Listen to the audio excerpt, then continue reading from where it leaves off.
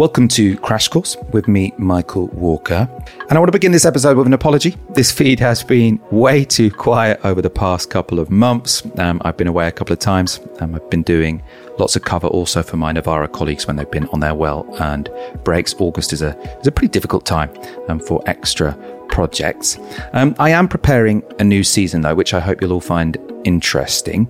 It will be on migration and looking at the reality behind small boats and asylum, something we've heard a lot about this summer. And I have to say, something we've heard a lot of nonsense about this summer, not least from Tory politicians and our Home Secretary. So in the series, I want to look at the reality of small boats and asylum, also go on to some broader issues, the actual impact of immigration on living standards. And I think most importantly, this is what I often want to focus on in these podcasts, looking at alternatives. What might a humane migration system actually look like? It's a question I've often found, quite difficult to work out. So I'm going to speak to some really expert guests and try and find an answer to that. I've already got lots of great people lined up. I'll be launching it in the next few weeks, so look out for that. For now, though, I have something very different to tide you over. It's on a topic that's been at the forefront of my mind throughout this record-breaking summer: climate change. And in particular, this podcast is a response to one talking point I've heard again and again from those who seem to want the UK to drag its heels on climate action. I wonder when we'll see them protest outside the Chinese embassy, because China is still building coal-fired power stations, as we've talked about on the programme in recent weeks. But nobody seems to mind about that in the environmental movement. Who thinks Sunak's house invasion was a good idea? Anyone? What team do you guys work in? Are you press? Marketing? Who's the gigabrain that invented that idea today? And also, why don't you do it in China? Go to President Xi Jinping's house. Do you think you get the same reception? That was Ian Dale on Good Morning Britain, and then a journalist at GB News, whose name I don't know, who were both responding to Greenpeace dropping a banner from Rishi Sunak's house while he was on holiday. They were opposing him giving licenses for new oil and gas fields in the North Sea. Now, you probably don't need me to tell you that Dale and the guy from GB News were making a stupid point, that activists who did the Greenpeace stunt are citizens of the UK who want to pressure their own government to improve its record on climate. It would seem rather odd for them to instead get on a flight to Beijing and presumably get arrested protesting President Xi. This is not a credible argument which is being made. But as with many of even the most boneheaded of talking points, there is a small kernel of truth within it. And that's because when it comes to climate change, what happens in China will be much more important than what happens in the UK. China accounts for 18% of the world's population, 1/5 of global GDP, and currently 1/3 of global carbon emissions. The corresponding figures for the UK are 0.8, 2.3 and 1%. So 0.8% of the world's population, 2.3% of GDP and 1% of emissions. When it comes to climate change in the overall picture, we are small fry. Of course, that's not an excuse for inaction. There are many small and medium-sized countries who may look insignificant on their own, but we do all need to be taking action. Otherwise, we will be heading towards catastrophe.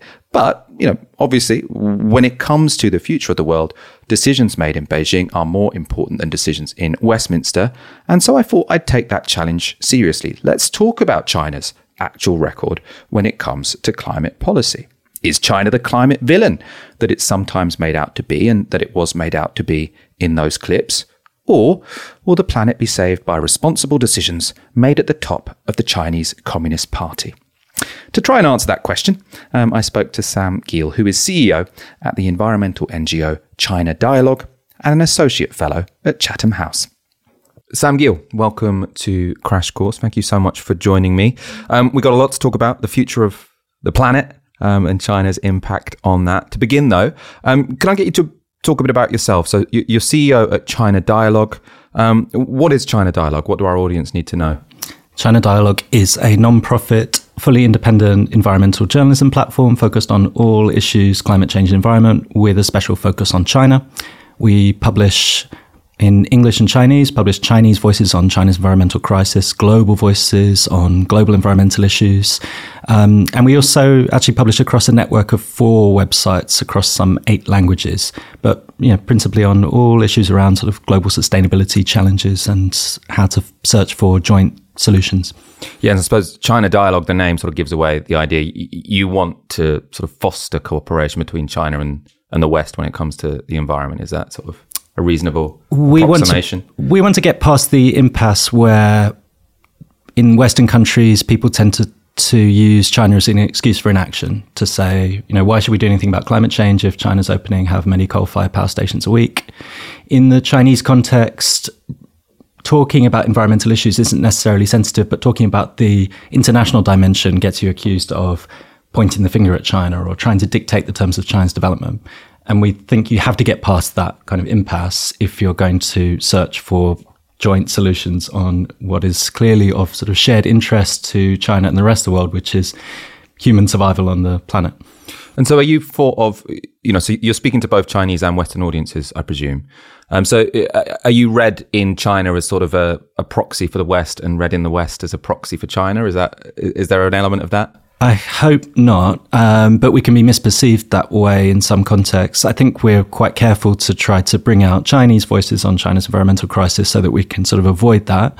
But yeah, I think to the extent that we stake out an increasingly unpopular position, which is to say that you need to have fully independent voices on these issues to have a solid bedrock, in fact, a shared basis, in fact, on which you can have a constructive dialogue, then yeah, we definitely still kind of holding the torch for greater cooperation between China and the rest of the world. And, I don't think cooperation exists to the, I don't think cooperation and competition, for example, are mutually exclusive. And I also, don't really hold a particular position on where we're going with geopolitical conflict between China and the rest of the world. But I do think fundamentally you need to have avenues for engagement on climate change with the world's largest emitter by volume. And just, I suppose, fully independent, to cash that out. At my other job at Novara, we say fully independent because it's funded by the viewers. I suppose we can say Crash Course is fully independent because it's funded by the listeners on Patreon. How do you cash that out? Who are you independent from? How are you funded? That kind of thing. We're fully independent from government. We're funded by philanthropy, principally sort of climate foundations. We're a charity registered in the UK. We've got our headquarters in the UK and a network of regional editors and writers around the world. Let's get into the meat of it. Is China a hero or villain when it comes to climate change? I think they're neither, and that sort of does get to the problem, I guess, in the conversation, that it is become such a sort of polarized topic and a weapon that's used on both sides that it makes it difficult to really sort of get through this and to say, well, China exists as both, according to the different framings that you want to use. China's both the world's largest carbon emitter by volume, and also the largest financier of low carbon technologies that are needed for the transition. They're the largest deployer of solar PV modules. They're the largest deployer of batteries to the world for the EV transition. If you're going to have any kind of low carbon transition at this point anyway, it's going to involve a huge amount of Chinese finance and technology and expertise. At the same time as China is facing, desperately difficult environmental crisis at home. Beyond climate, there's, chronic problems with water scarcity, with water pollution, with air pollution, with soil pollution, as a result of really breakneck growth over the past few decades. So it's both in the throes of kind of environmental crisis and also, according to certain estimations, a leader in the low carbon transition. So, grappling with all of that is complicated and requires sort of going beyond that type of Manichaean vision, I suppose. Yeah, so I gathered some bullet points for a sort of an initial stab at this question. So I've got, in terms of ranking, as you say, China is the world's biggest emitter, and that's by a long way. So double the US annually when it comes to carbon emissions. And China produces a third of the world's greenhouse gases. So clearly very significant. On a per capita basis, obviously it's more mid-ranking. So it comes in at 41. So the Chinese per capita emissions, I was going to say that, the average Chinese person is 41th in some sort of ranking compared to everyone else. Which is pretty much the OECD average, actually. They kind of sit alongside most Europeans if you were to average it out. And then, so it's half of that of the US, and a little bit above the UK. So they're 7.4 tonnes, we're 5.4 tonnes. And the reason they emit more than the UK is mainly and because they're still reliant on coal, we have shifted not to renewables en masse. We have got some renewables, but as a country, we've shifted en masse to gas-powered fossil fuel production. They're still on coal. 2/3 of China's electricity supply comes from coal. China burns more coal every year than the rest of the world combined, and it's still building more coal power stations. So that was my villainy. Those were my villainy bullet points. In terms of heroism, they're obviously, as you say, the global powerhouse when it comes to renewables. China is adding renewable projects to the grid as fast as the rest of the world combined. So that means around 50% of all global renewable capacity is being built in China. So that's from the International Energy Agency. And when we're talking about supply, it will be even higher because they export the goods that help other countries build out renewable power. China produces 75% of the world's solar panels, 60% of the core components of wind turbines. 16% of energy in China is from renewables, but most of that is from hydro. So hydropower, so big dams. Our audience might have heard of the Three Gorges Dam. Pledges peak emissions by 2030 and carbon neutrality by 2060. So a lot is going on in the China space when it comes to climate, producing most of the world's renewables, also burning most of the world's coal. Let's start on this issue of coal, because as you say, when people say, the problem is China, why are you talking about Rishi Sunak? Why are you talking about what we're doing? They're still building coal power plants. And people might look at that and think that is unacceptable in 2023 to still be building new coal power plants. I mean, what's your take on that? Why is that going on? Can that be justified? I mean, China has to move away from coal for its electricity supply. But that's quite widely understood across China in terms of its central planning. And maybe we'll talk more about sort of how climate policy plays out and kind of what that looks like and how it's underpinned.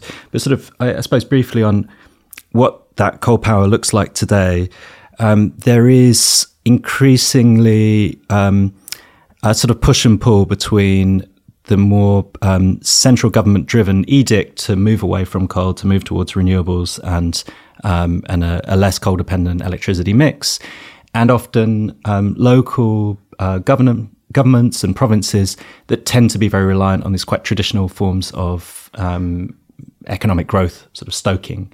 And so you get this push and pull between central and local, and that often accounts for these sort of moments where you'll see, for example, provinces going ahead and clearing the permits for a whole bunch of new coal-fired power stations, and then the central government kind of swooping in a month later or whatever and closing them down in the name of a kind of bigger ecological civilization initiative and so on. So it's a bit of a sort of managed and strange transition moment.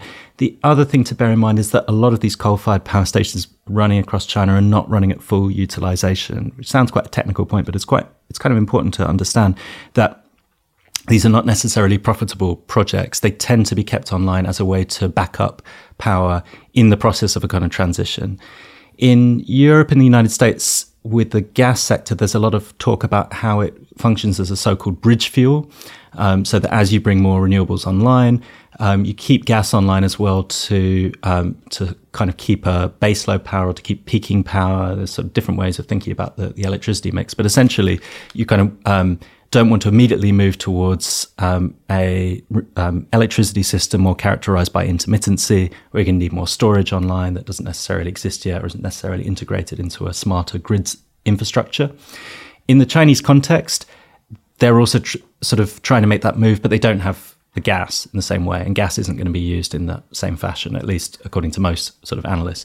What most Chinese energy planners would want to see is coal continuing to keep some chunk of that electricity mix, probably indefinitely, with carbon capture and storage. So many of these coal-powered plants are going to stay online with increasingly low utilization. In some cases, newer, larger, more efficient ones are going to be built in place of the smaller ones. So you'll see coal plants opening, you'll see a kind of reorienting of where they're placed, you'll see carbon capture and storage. It's not perfect, of course. The better option would be to move to an entirely smart grid, renewable energy system. And, I would encourage that. But to the extent that you see occasional headlines about new coal plants being built, the more important thing is really how are these plants being utilized? What's the overall energy mix? Is it going up or down in terms of coal? where are the sort of power sector reforms and so on needed to bring more renewables online? What are the kind of economic incentives that work in the grid? And that gets more complicated. It's not to excuse it to say that they shouldn't go faster and don't need to go fast. They do. But it's not as simple as just China sort of wedded to coal and not moving away from it. It's much more that there's quite a complicated balancing act around growth, security of supply, vested interests, and all of the rest. Yes, it's not like the 2 fingers up to their climate pledges that some people might be reading it as abroad. I really don't think it is. And I think the reason that we should not regard it as such is partly because of the sort of scale and seriousness with which the party state seems to have approached its aforementioned goals. You mentioned that the 2030 peaking target and the 2060 carbon neutrality target, they actually seem to be really taken very seriously. It's worth thinking about that, where those goals came out of. They were announced by Xi Jinping at the UN General Assembly in September 2020. That means they were a unilateral statement on the world stage. This wasn't part of a joint agreement, as with, say, the pledge with Obama in 2014 before the Paris Agreement. And, they were made on the world stage and irrevocably associated with Xi Jinping's own kind of political legacy as a result. They weren't widely trailed. People didn't know he was going to announce this, even within the environmental bureaucracy in China, as far as I can understand. And they mean a lot in terms of the scale of shift that's going to require. Not the peaking target of 2030 so much, that's quite attainable. And then, you probably could have come in sooner on that, and maybe China will come in sooner on that. But the 2060 carbon neutrality target, if you really sort of game it out in terms of the kinds of transition that means for the Chinese economy, it's massive. It really sends a huge policy signal. And in the intervening years, we've seen a huge amount of sort of legislative work across the Chinese system in terms of putting in the kind of plans that then flesh out that overall pledge into policy making, and then the implementation measures and so on that go with that, which is a whole suite of measures from, a lot of top-down command and control stuff, but also kind of market mechanisms and carbon market and so on that are really sort of gearing towards what's known as the dual carbon goals. So it's become a big part of China's internal policy making. Why? I would say because this is really something that is understood within China to be within the country's national self-interest. And we can talk more about why that is. No, I suppose that's related to China's climate vulnerability. I just want to swing back to or move back to the issue of coal for 1 second, because you're talking about those dual carbon targets, or is that the dual phrase? Carbon goals. Yeah, dual carbon goals. Sorry. So one of them is peaking carbon emissions in 2030. One of them is net zero emissions by 2060. So in the UK, it's 2050. There, it's 2060. I got a quote from Xi Jinping, which I think is very explanatory of the coal issue. So he said at the National Party Congress, I think it was last year, the government will aim to reach peak carbon emissions in a, quote, well-planned and phased way in line with the principle of building the new before discarding the old. So it's instead of saying we're going to wind down coal while building up renewables, he's saying we're going to build up renewables, and only once we've really built them up to such a degree that we don't have any fear of blackouts because of intermittency, that's when we will decommission the coal. And until then, if we need to build some more coal as backup or more coal power plants as backup, we will. And that speaks very explicitly to the kind of push and pull dynamic I was describing. In the autumn, winter of 2021, there were blackouts across China that were widely blamed on, possibly wrongly, but were widely blamed among Chinese kind of officialdom and public on shifting too fast away from coal and not having that kind of obsolescence built in, which led to some pushback from parts of the system saying you need to build the new before, in this sort of phased process. And there's some sense to, I guess, the idea of maintaining security of supply. Of course, there's different ways to do that. And energy security, it's a broader issue that you can address through multiple technologies. I would argue that actually energy security in China is strengthened through renewables and electrification more broadly. And I think Chinese planners probably see that as well.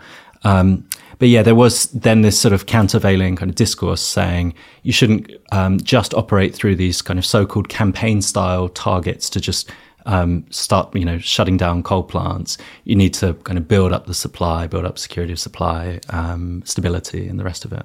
And that's why, so I suppose in this country, it'd be difficult. It's a difficult sell to say to, electricity companies, please build a coal power station as backup, which might end up a stranded asset. So you might not be able to keep making a profit on this over 30 years. And we're only going to use it when the sun isn't shining and the wind isn't blowing. They'll say, well, that's not a good investment for us.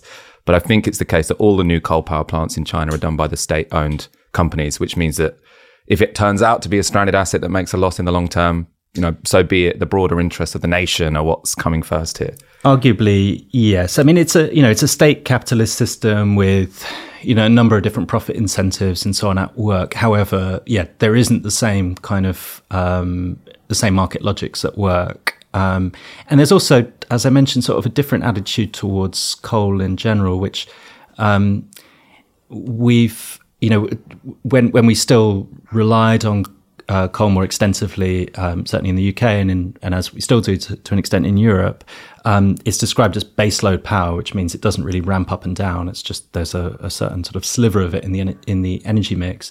Chinese energy planners increasingly and rather sort of unusually to Westerners tend to think of it as something that can actually be peaked up and down through retrofitting and essentially used as backup.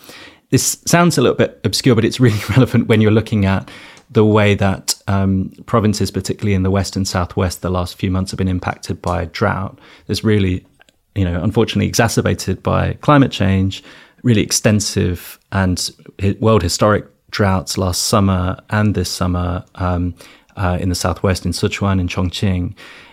Those are very hydro-dependent provinces. So just over the last quarter, I think hydro power production in Sichuan was down like 20% or something. So in those cases, then again, you're going to need ramping up of coal. So there's this very difficult kind of balancing effect that's needed to keep some coal online. Yes, you've got this unfortunate situation where climate change causes droughts. Droughts means that hydropower doesn't work so well because the rivers aren't flowing, and therefore China turns to coal to provide the electricity where hydro is providing less of it. I suppose it's important to note as well, I assume, I'm not an expert on this, but one would imagine that sort of Thatcher's move away from coal was easier because we had North Sea oil and gas, and there is no equivalent in China really, right? So they've got shed loads of coal, but they're massive importers when it comes to both oil and gas, which is why they're so committed to coal as the backup power, because they sort of value energy security above all else. It's plentiful within China's borders. It's cheap if you don't internalize the human and environmental costs of coal production. Is there also an element of, like in America, we'd say, potentially there is some sort of strategic planning whereby they're still using coal as a baseload form of energy. But also there's just this political economy where you've got, say, Joe Manchin, who's funded by loads of coal lobby groups, who then blocks any legislation which will wind down coal. Is there the similar, is there a similar coal lobby which wants to keep coal purely because they're profiting from it in China? Or does that not really make sense in a communist system, or the Chinese version of communism system? It does make sense. There is the equivalent. China has politics. It's not democratic, but it has factional politics. It has vested interests. It has powerful state-owned industries, and it has provinces that are very reliant on coal for revenue. A lot of the growth that was unleashed in the so-called reform era since 1980 was really achieved through a lot of devolution to the local areas, allowing them essentially to get into quite collusive relationships with enterprise.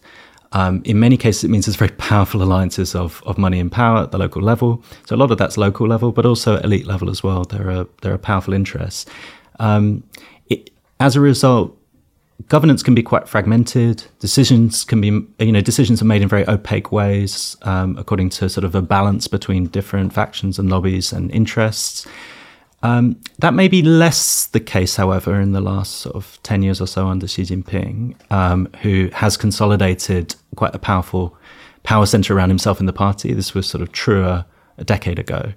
But it's still the case that there's powerful provinces, there's powerful lobbies, and there's just a powerful need also to think about what people call certainly in the sort of Western and global South context, the just transition. So how do you actually manage the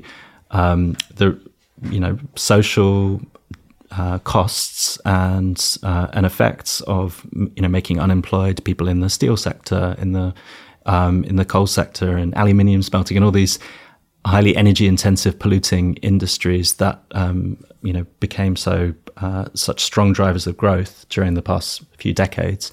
China wants to move towards higher quality, slower growth, away from that kind of energy intensive, low value manufacturing towards innovation and services. But what do you do with that sort of industrial working class and so on? It's a really difficult question, as anywhere else. And sort of managing that, reskilling, all of those kind of difficult things are as difficult in China as anywhere else, and they're as political as anywhere else. And so I suppose you got those challenges, which quite similar to many other countries, to be honest, as well. The political system, I suppose, is where it's so different in China compared to here. And I suppose in terms of national policy, so how does national policy get made? And is that very much just whatever Xi Jinping thinks goes? And I suppose on that level, is it China emits 30% of the world's, or a third of the world's carbon emissions. Is there one guy in control of a third of the world's carbon emissions? Are we that dependent on this one guy because he's centralized so much power, or is that a bit of a caricature of Chinese politics? I think it's at once true in some sense and not really when you look at the kind of vast juggernaut that China's system is, and how it's really governed according to these kind of a combination of, I guess, big centralized integrated long-term plans and different, balancing of different factional whims and the rest. So just the way that technological and economic forces kind of play themselves out through history and through political economy. So I suppose the things to bear in mind are at the very elite level within China's party state, it's very opaque. Nobody knows what Xi Jinping thinks, what he really cares about in terms of climate change or environmental policy or the rest. As far as I can tell, you can read his speeches, you can read his many pronouncements, and they will tell you a lot about how China's governed. In fact, I would say to most people who are interested in China, do read its official papers and policies and so on. You learn a lot. It does actually tell you a lot about what the party state wants, what the government wants. There's actually a lot you can divine from it, even if the language sometimes seems a bit sort of florid or strange or kind of turgid at points. Then in terms of actually how these big policies are made, there's a range of different kind of temporal scales, I guess. There's things like 5-year plans, which are very important in terms of the way the economy is managed, has been since the 1950s, with a few breaks.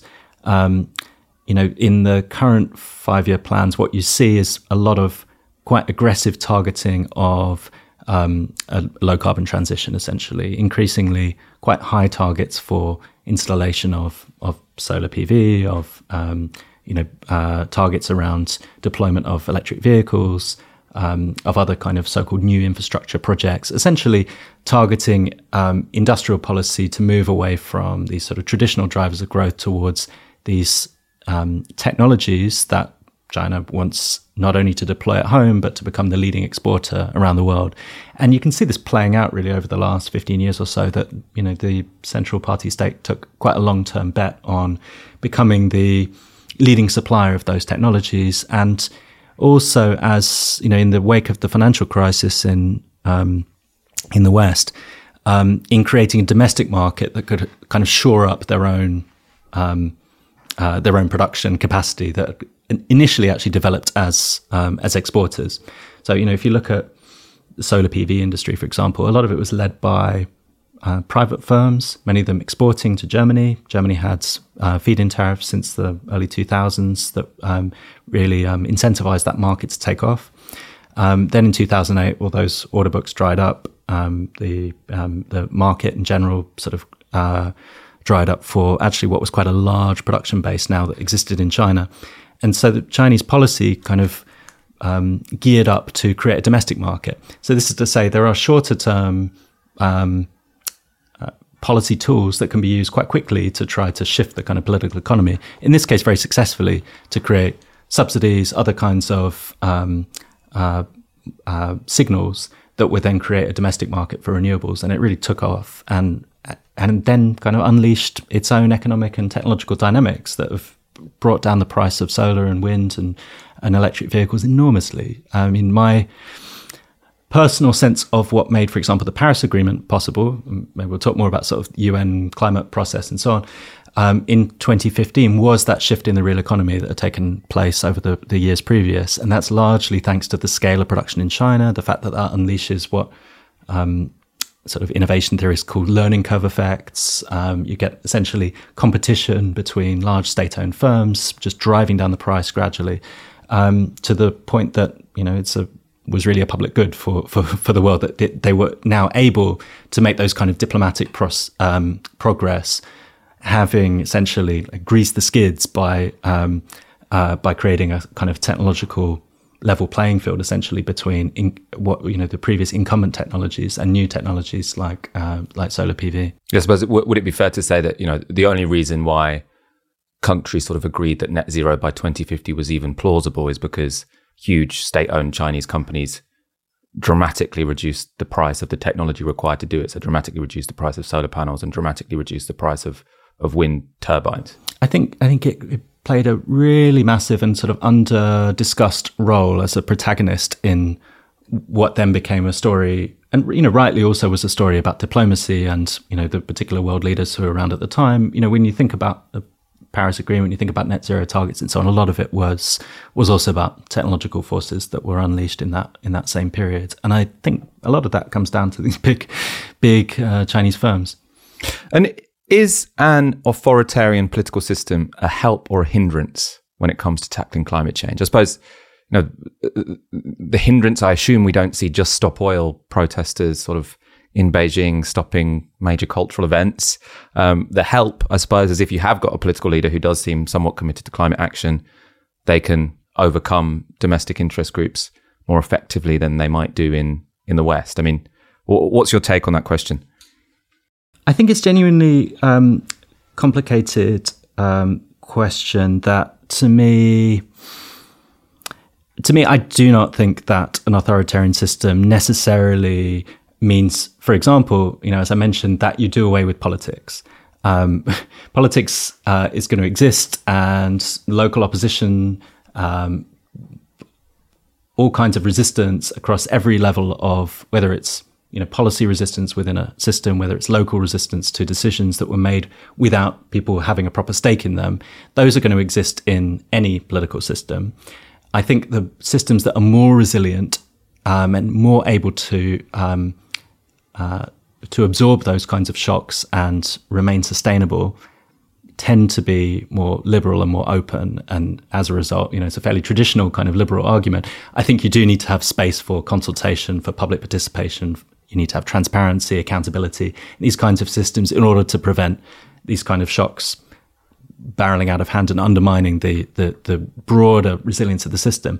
Having said that, I don't think any political system at the moment has a particularly great claim on climate leadership or on really being able to manage these impossibly difficult kind of long-term problems. What I would say is that the moment really when, or the kind of period in which environmental issues and thinking about sustainable development and thinking about the sort of challenge to the so-called pollute first, clean up later model of development that China pursued since the 1980s, really, until the sort of past decade. The people who were really challenging that were the people who were also trying to get more space for civil society in China. And that sort of environmental civil society movement in China, it was also a movement for greater freedom of speech and association, and for greater kind of essentially say for people in decisions that are critical for their own lives and livelihoods and so on. And it was very allied with other movements that sort of want, I guess, a greater say for people and a greater kind of democratic control of their economy. So I don't tend to see it so black and white, I suppose, between authoritarian and liberal systems, because also, like I say, it's been a general collective action failure globally, and a lot of this sort of in the end transcends either brand of state capitalism or more neoliberal sort of market capitalism. In both cases, there's a similar market logic and similar kind of economic logic that has been, driving the destruction of the planet, and that we need to shift. I suppose there are some, and especially on the issue of climate, where there are some clear defects to, say, the liberal or neoliberal democratic model, which China has less of. So, I mean, let's use the USA as the example, the second biggest emitter in the world. So obviously what happens there matters a lot to the rest of us, just as it does and what happens in China. So there you've got the short-term interest of, well, not even 2-year electoral cycles. You've got elections every 2 years. Very difficult to think into the long term. Very difficult to have sort of policy continuity because, Joe Biden might be talking a good talk on climate, but then in a year's time, you might have Donald Trump, who doesn't even believe climate change exists. And also, the huge power of corporations over politics there, both because of how they fund political parties and how they fund media, means that it is difficult to have sort of like a central rational bureaucracy having the kind of power and interest to sort of say what is in the country's best interests over the next 20 or 30 years. It seems very difficult for a government in the United States to sort of ask that question, what is in the country's best interests over the next 20 and 30 years and how do we make it happen? China seems much better placed to ask that question and implement it successfully than does the United States, which would be an argument, to say, well, when it comes to climate change, actually, authoritarianism might not be all that bad as long as you've got, rational, technocratic, sensible people who have this, huge, enormous amount of power. No, I mean, to indulge that argument further, I guess it has been difficult, for example, for, in China-US agreements at the UN level around climate, for China to take the US that seriously because of its record of essentially flip-flopping on sort of big agreements and pledges and so on due to its electoral cycles. Obama bet big on being able to use executive authority to get past, his problems with Congress, and then that was able to be reversed. So the kind of credibility of any world leader is weakened by democratic systems if they're so hyper-polarized around the issue of climate change as they have been in the United States. And I guess in the US, part of the problem then is that there isn't a base consensus around the idea that, climate action is in the country's national self-interest, which there is in China. Now, is that because it's a more authoritarian system? I don't know. I'm not actually sure that's the only thing that accounts for it. As I mentioned, I do also I think there is an extent to which there's an elite consensus in China that acting on climate is in national self-interest. I do think that's partly because of a kind of technocratic understanding that China faces enormous vulnerabilities and costs associated with climate change. China's chronically water scarce in the north, faces enormous problems with drought, huge problems with flooding in the south. Actually, just in the last month around Beijing, it's really tragic, absolutely devastating floods, which of course are the flip side of droughts. When you have prolonged drought, it makes you much more prone to flooding. In this case, from a tropical cyclone. Tropical cyclone activity becomes more frequent and more damaging in the context of a warming climate. So all of these sorts of effects, clearly I think it's well understood that China will face increasing costs from a warming climate. But I also think there's some quite basic political economy drivers that aren't just about technocratic understanding, that we need to sort of move away from this sort of looming problem, and much more about technology leadership, trying to get ahead in the next generation of technologies, trying to be the leading supplier of the technologies needed for a carbon constrained world. It's also about energy security. So China, as it stands today, is still fairly dependent on the imports of fossil fuels through the world's sea lanes. There's a very famous choke point called the Strait of Malacca, which is patrolled by the US Navy's 7th Fleet. Chinese security planners have been worried about this strategic choke point since at least the 90s. Where is it? Sorry, the Strait of Malacca. It's near Singapore, right? And it, some 90% of the world's trade or something gets funneled through there. It's really important for China's seaborne sort of imports, or at least it was. And China made a concerted effort over the past 20 years or so of kind of long-term strategic planning to make sure that there was a diversity of sources of import. Now, you do that partly through building new ports like Gwadar in Pakistan. You do that in part through new pipelines. They're trying to build a pipeline through Russia, another one through Myanmar.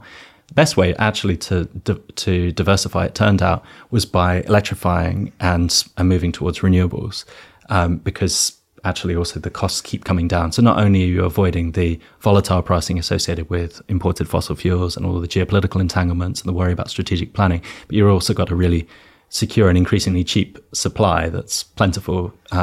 So there's a security aspect to this.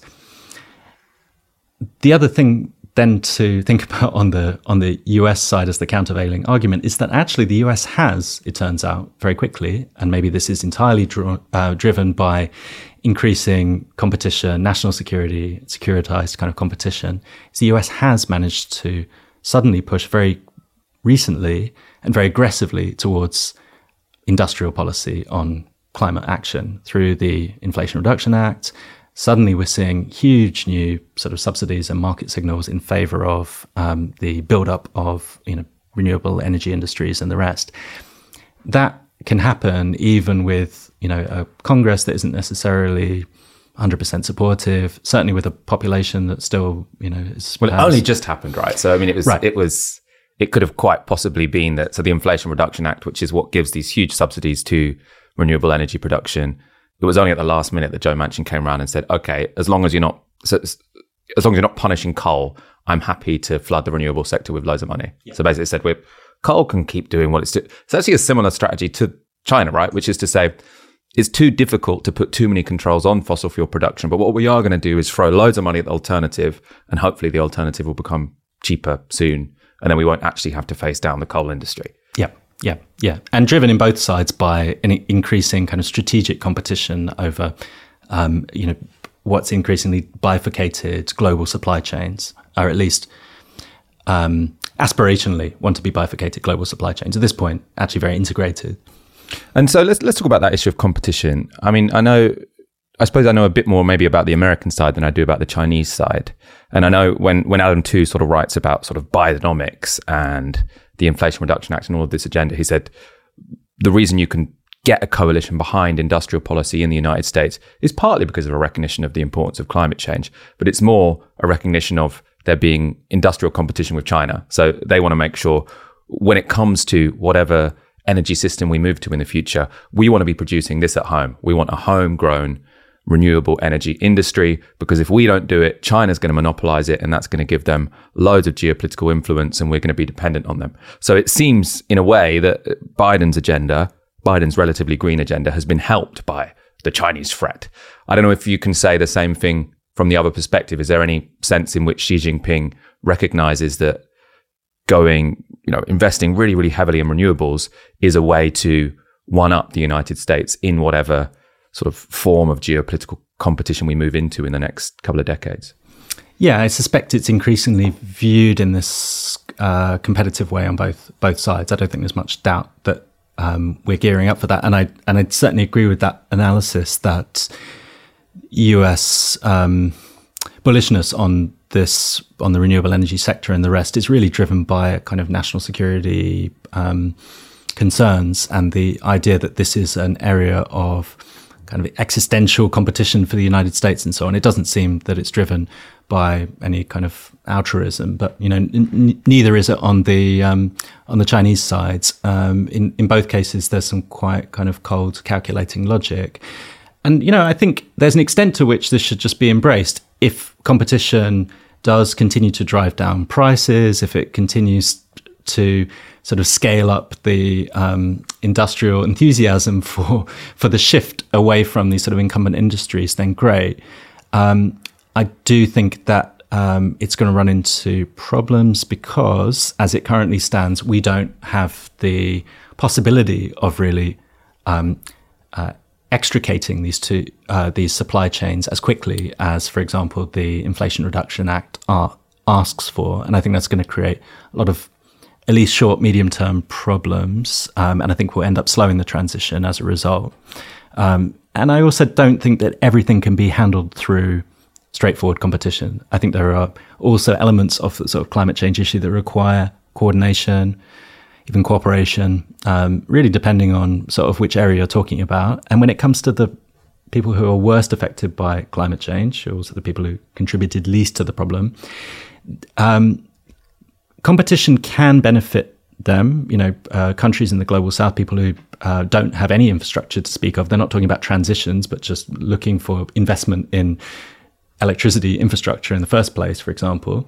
Competition can really benefit those countries if it's driving down prices and, creating, situations in which they can hedge between great powers and so on. It can also really be destructive if it ends up leading to very competitive kind of great power politics that doesn't, for example, think about the solidarity that's desperately needed around loss and damage, climate finance, adaptation finance, all these really big issues that come up at every UN climate talks and sort of get politicized and kind of thrown around by great powers, but not necessarily sort of taken seriously.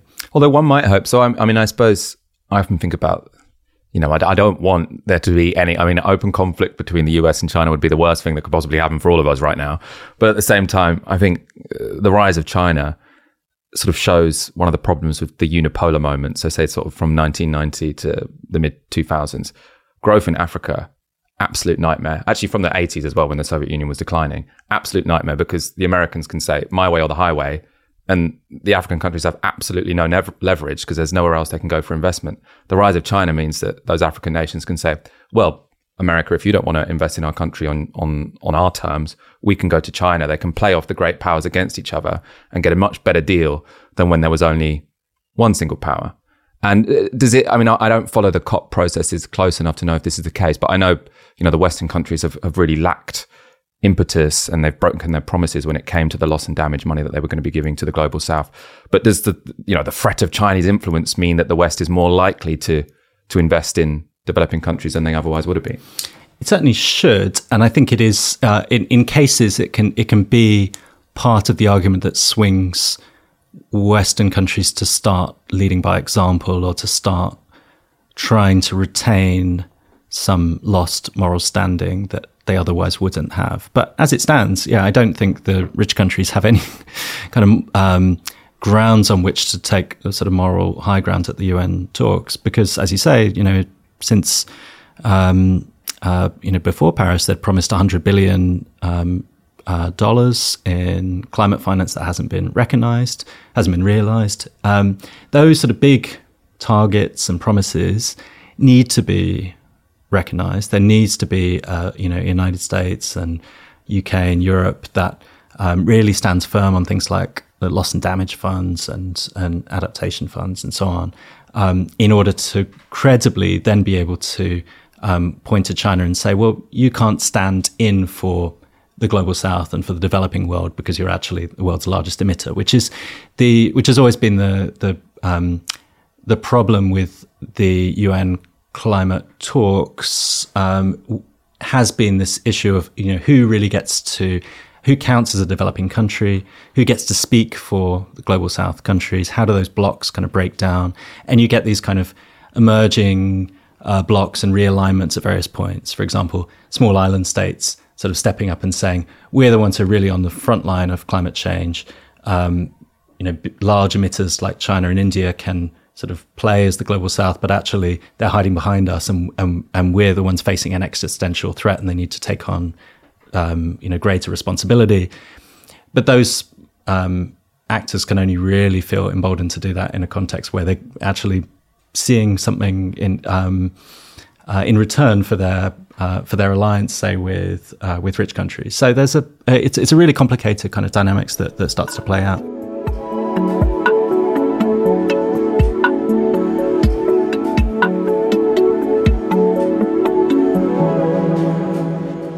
Does China care what we do, on climate? So I suppose one of the implications, so we started this show with these clips of sort of right-wing pundits saying, why aren't protesters protesting Xi Jinping? Why are they protesting Rishi Sunak?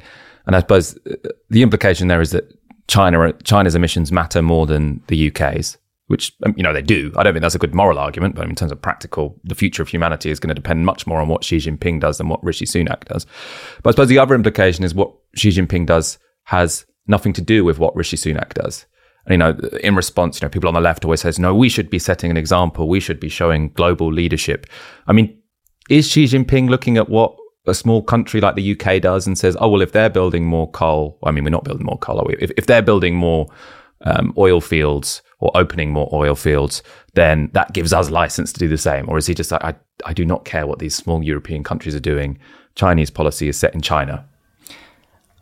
I think the UK does need to lead by example because, like I say, we have an outsized role still in the UN system, in the Bretton Woods system, because we were the hosts of COP26. And we also have a historic responsibility to do that because of our historical emissions, along with, most of the kind of rich countries. Our emissions are still up there. The, carbon dioxide has a very long life, sort of unlike a lot of other major sort of global collective action problems, in that we are actually talking about the historic emissions of the industrial era. So we, have a real responsibility. But to actually answer the question, no, I don't think, Xi Jinping is that concerned about UK domestic climate policy, or indeed the United Kingdom that much. I think they do look at the United States and really care about the relationship with the United States, really care about those kinds of bilateral progress or not. US-China relations will continue to matter, and they'll continue to underpin a lot of the progress or not on the climate. To a lesser extent, EU-China relations sometimes can kind of balance off against that, and to the extent that we coordinate with the EU still, maybe that matters. But no, I don't think Britain has much it can do about it. I suppose to cash out that, so you said China-US relations obviously matter to Xi Jinping, but in terms of the practical impact on the environment. So if Donald Trump gets elected at the next presidential election, and again, he won't be able to immediately remove America from the Paris Agreement because you have to give 4 years notice. I don't know if they plan that precisely for the circumstances of someone like Donald Trump getting elected in America. But he would presumably announce that he's going to remove America from the Paris Agreement. He would, I imagine, I wouldn't put it past him to give licenses to loads new coal, etc. If the United States does that, would that change China's domestic policy when it comes to coal? I don't think it would directly. I think it would be a disaster for the kind of global coordination that's needed around those big goals around, we pledged to try and get to not breach 1.5, which we need to do, really need to halve global emissions over the next decade in order to do that. As it stands, even on the Paris Agreement targets, if we were to meet all of the policies that were pledged, we'd still be on track for 2.4, 2.5. So in terms of really ratcheting up UN sentiment, all of these kinds of big coordinating mechanisms that I think do matter, then imperfect, but they do matter. Then it would be a disaster because a re-elected Trump would surely kind of further undermine any kind of multilateral progress on climate. So I think it does matter to that extent. But no, I don't. Maybe I shouldn't say that, but I don't actually think that's what determines policy in China. I do think that China's own nationally self-interested reasons are what's driving it away from investing in 19th century technology that is, I think, in terminal decline. I suppose what I'm getting at here is, you say coordination does matter, but it won't really affect Chinese policy. So in what sense does coordination matter? What's the practical impact of sort of like agreements between the US and China, and even the COP process, even these UN agreements? Is it actually the case that climate policy, like most policy, is a result of domestic politics, and the international agreements are sort of nice to have, but not that impactful when it comes to the actual practical decisions that are made about energy production and national economies?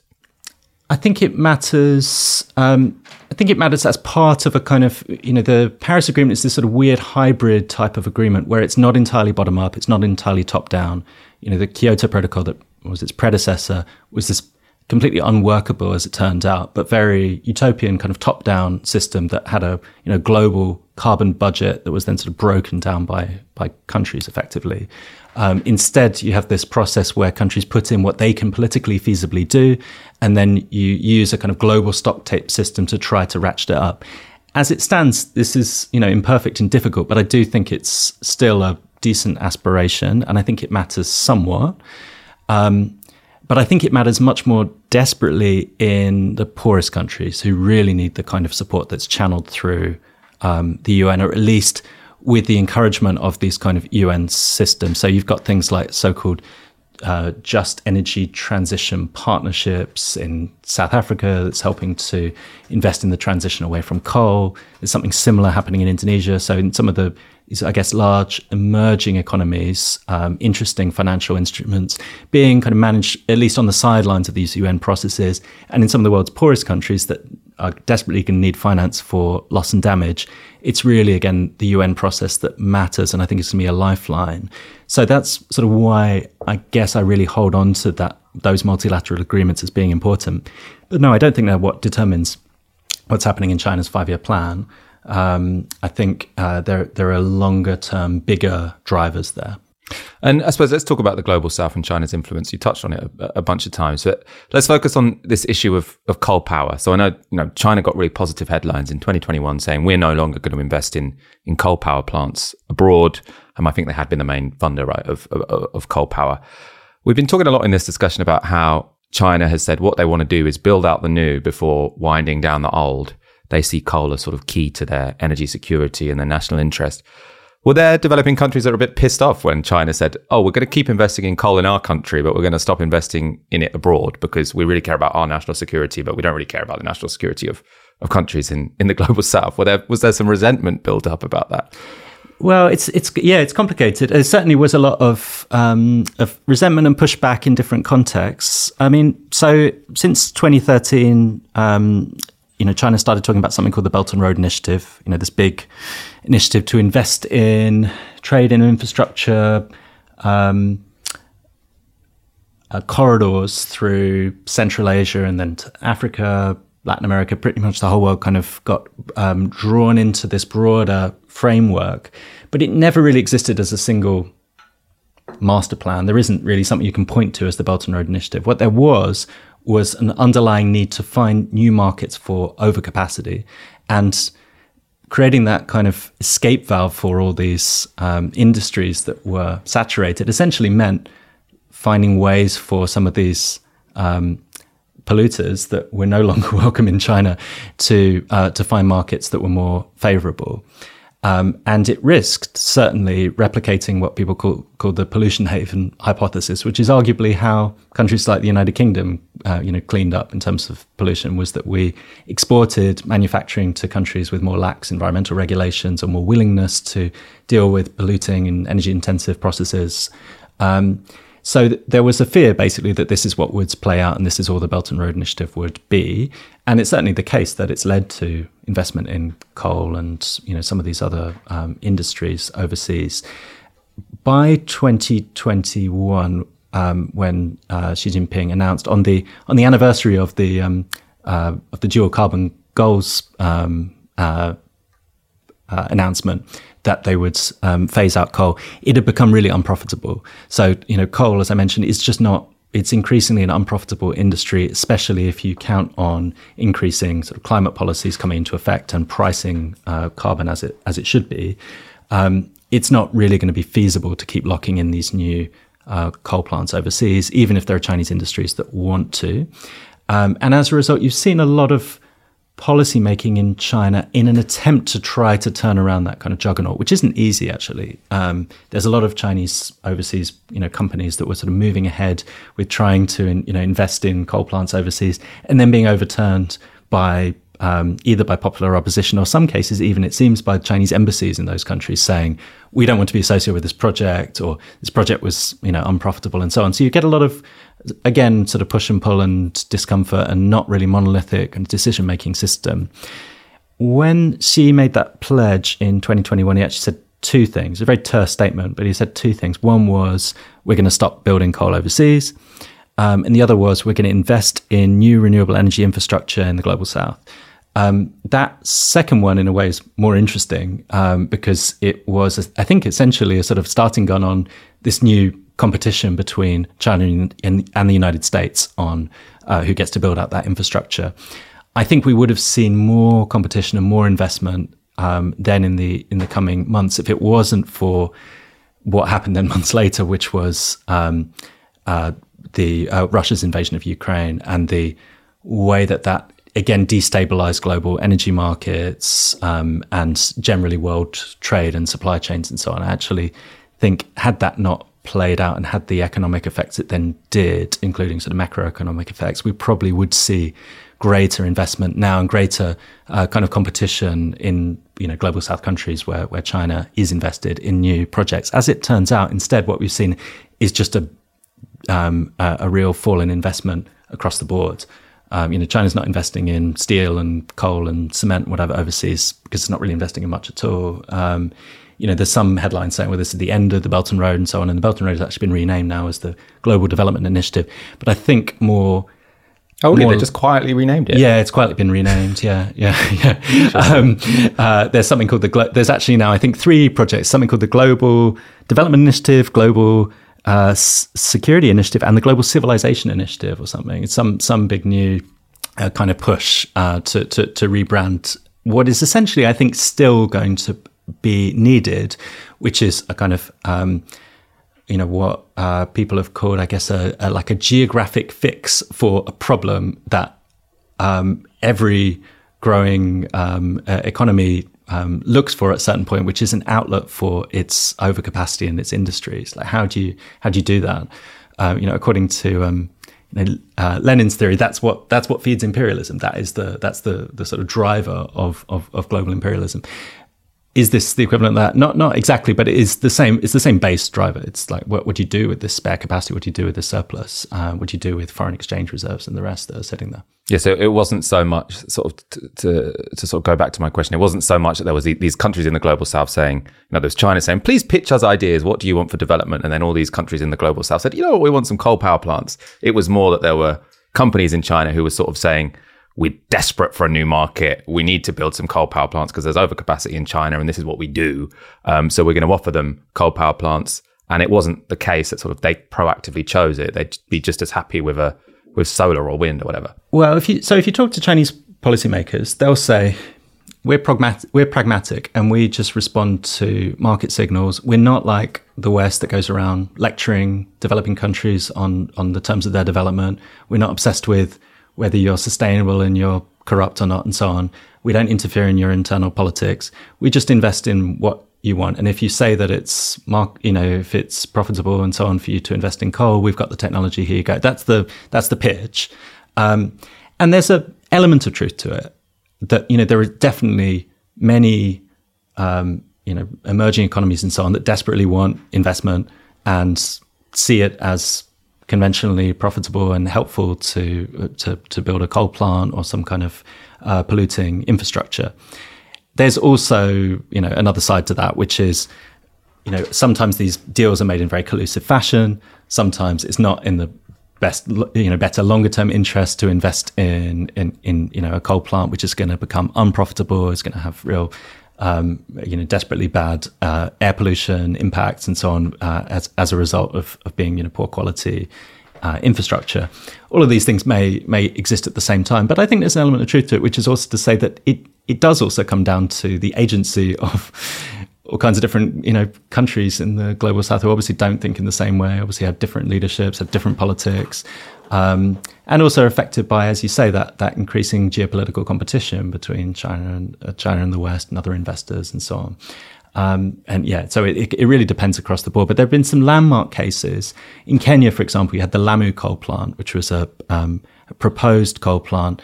In the end, every other investor dropped out other than a Chinese bank, and it was going to be built essentially with Chinese finance and technology, then was overturned thanks to a very large and sustained civil society campaign in Kenya, including legal cases and sort of climate litigation. And in the end, also the Chinese embassy kind of wiped its hands of it and said, we don't want to be involved in this case either, probably because they'd seen the scale of the opposition, the extent to which it posed a kind of social, reputational risk and so on associated with Chinese investment. Do you know if the Kenyans got something else instead? Well, yeah, funnily enough, there are large solar plants, not anywhere near the scale in terms of gigawatts, but there's a big anywhere near the scale of the proposed coal plant, you mean? No, sorry, yeah, not at the scale of the proposed coal plant, but there is now the first large-scale utility-grade solar plant in Kenya. It was built with Chinese technology and Chinese finance, big turnkey project, called Garissa. In fact, it's absolutely huge. Sits actually alongside the standard gauge railway project, which is also this massive railway project across Kenya, which had some environmental controversy associated with it in terms of building through national parks and so on, but was still, a big part of infrastructure upgrading that's been financed by China in East Africa, where, as you say, it's sort of playing out in the way you describe, where a lot of emerging economies are taking advantage of these new geopolitical openings, but also sort of technological openings to think about how do we place ourselves in these new technologies. There's going to be a massive rush for the inputs for some of these new technological production facilities: lithium, nickel, cobalt, copper. Much of this is sourced across Africa, Latin America. There's a lot of positioning now around who gets to not only provide the raw materials here, but who gets to build out these technologies. And can you avoid, for example, the kind of traditional colonial extraction models that were associated with previous rushes for resources? And does, in the context of kind of greater geopolitical competition between China and the US, these countries just get ground between the gears of great power competition, or do they find an opportunity to actually, carve out a new political space or a new technological space or a new kind of political economy in which they actually have some power and agency in the decision over who gets to build out the sort of new industrial sort of products that are going to underpin growth? It's annoying me. It slipped my mind. I was reading, I think it was in the FT, about it was a government, maybe Indonesia, who'd sort of banned the export of unrefined uranium or whatever.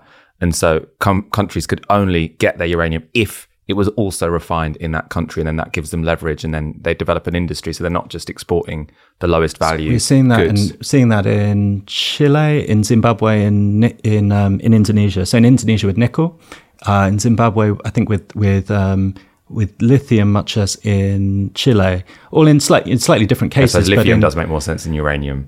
Yeah, uranium also depends what you think about nuclear. But with Indonesia, they really have the main global sort of reserves of nickel.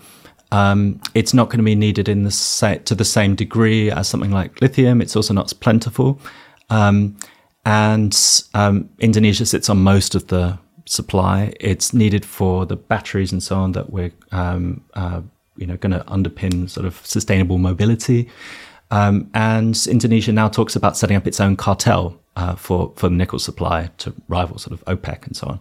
In Zimbabwe, they're talking about how can we harness the benefits of extraction by banning exports and essentially saying, look, to Tesla or the Chinese counterpart equivalent, rather than just extracting these materials, invest in our battery supply chain. We want to move up the value chain and create an industrial base for this.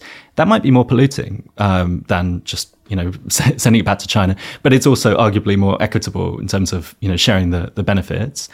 In the case of Chile, they're largely nationalizing their infrastructure around lithium extraction, again in response to this increasing sort of global boom, essentially positioning for a big EV boom and renewable energy shift. It's not the same as oil or previous generations of fossil fuel infrastructure and so on. It's not going to have the same dynamics, but I do think it's really important and really interesting kind of frontier of what I guess the kind of multipolar world kind of geopolitics are going to look like. Okay, let's end by looking to the future. Lots of headlines at the moment. China's economy is slowing down, partly because of a housing bust, I think.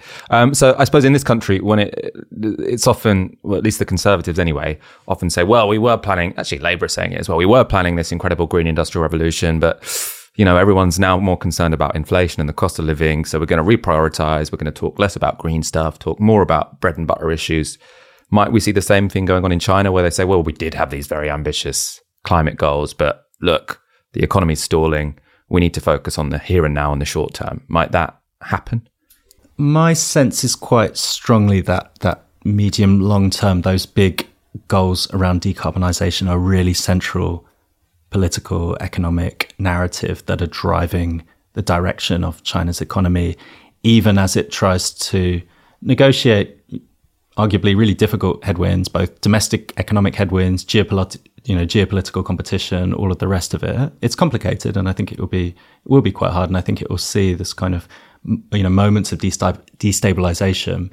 I think longer term, it works for the party state in terms of moving its economy in the direction it wants to, which is to say upgrading from energy-intensive polluting manufacturing towards innovation, towards technology leadership. I still think that's really where they want to sort of take the economy.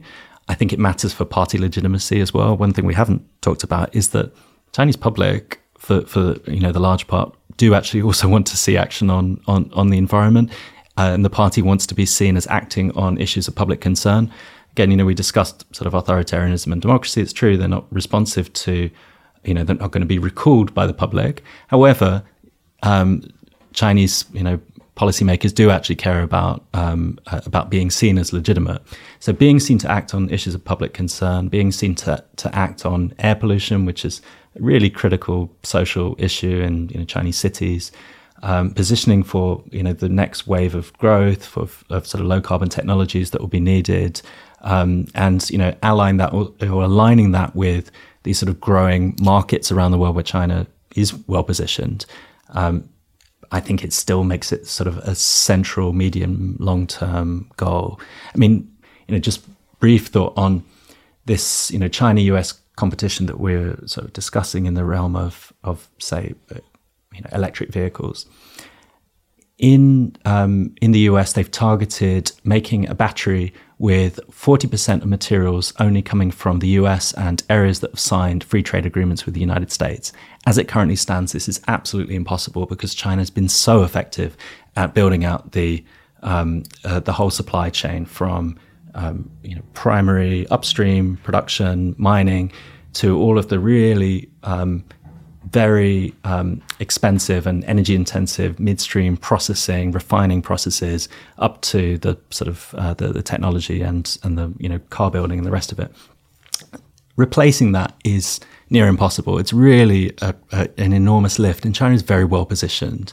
So I do think that despite difficult economic headwinds, and I can't make any predictions about what the Chinese economy is going to look like in a few years, or indeed anywhere in the global economy. I do think green industrial strategy is kind of where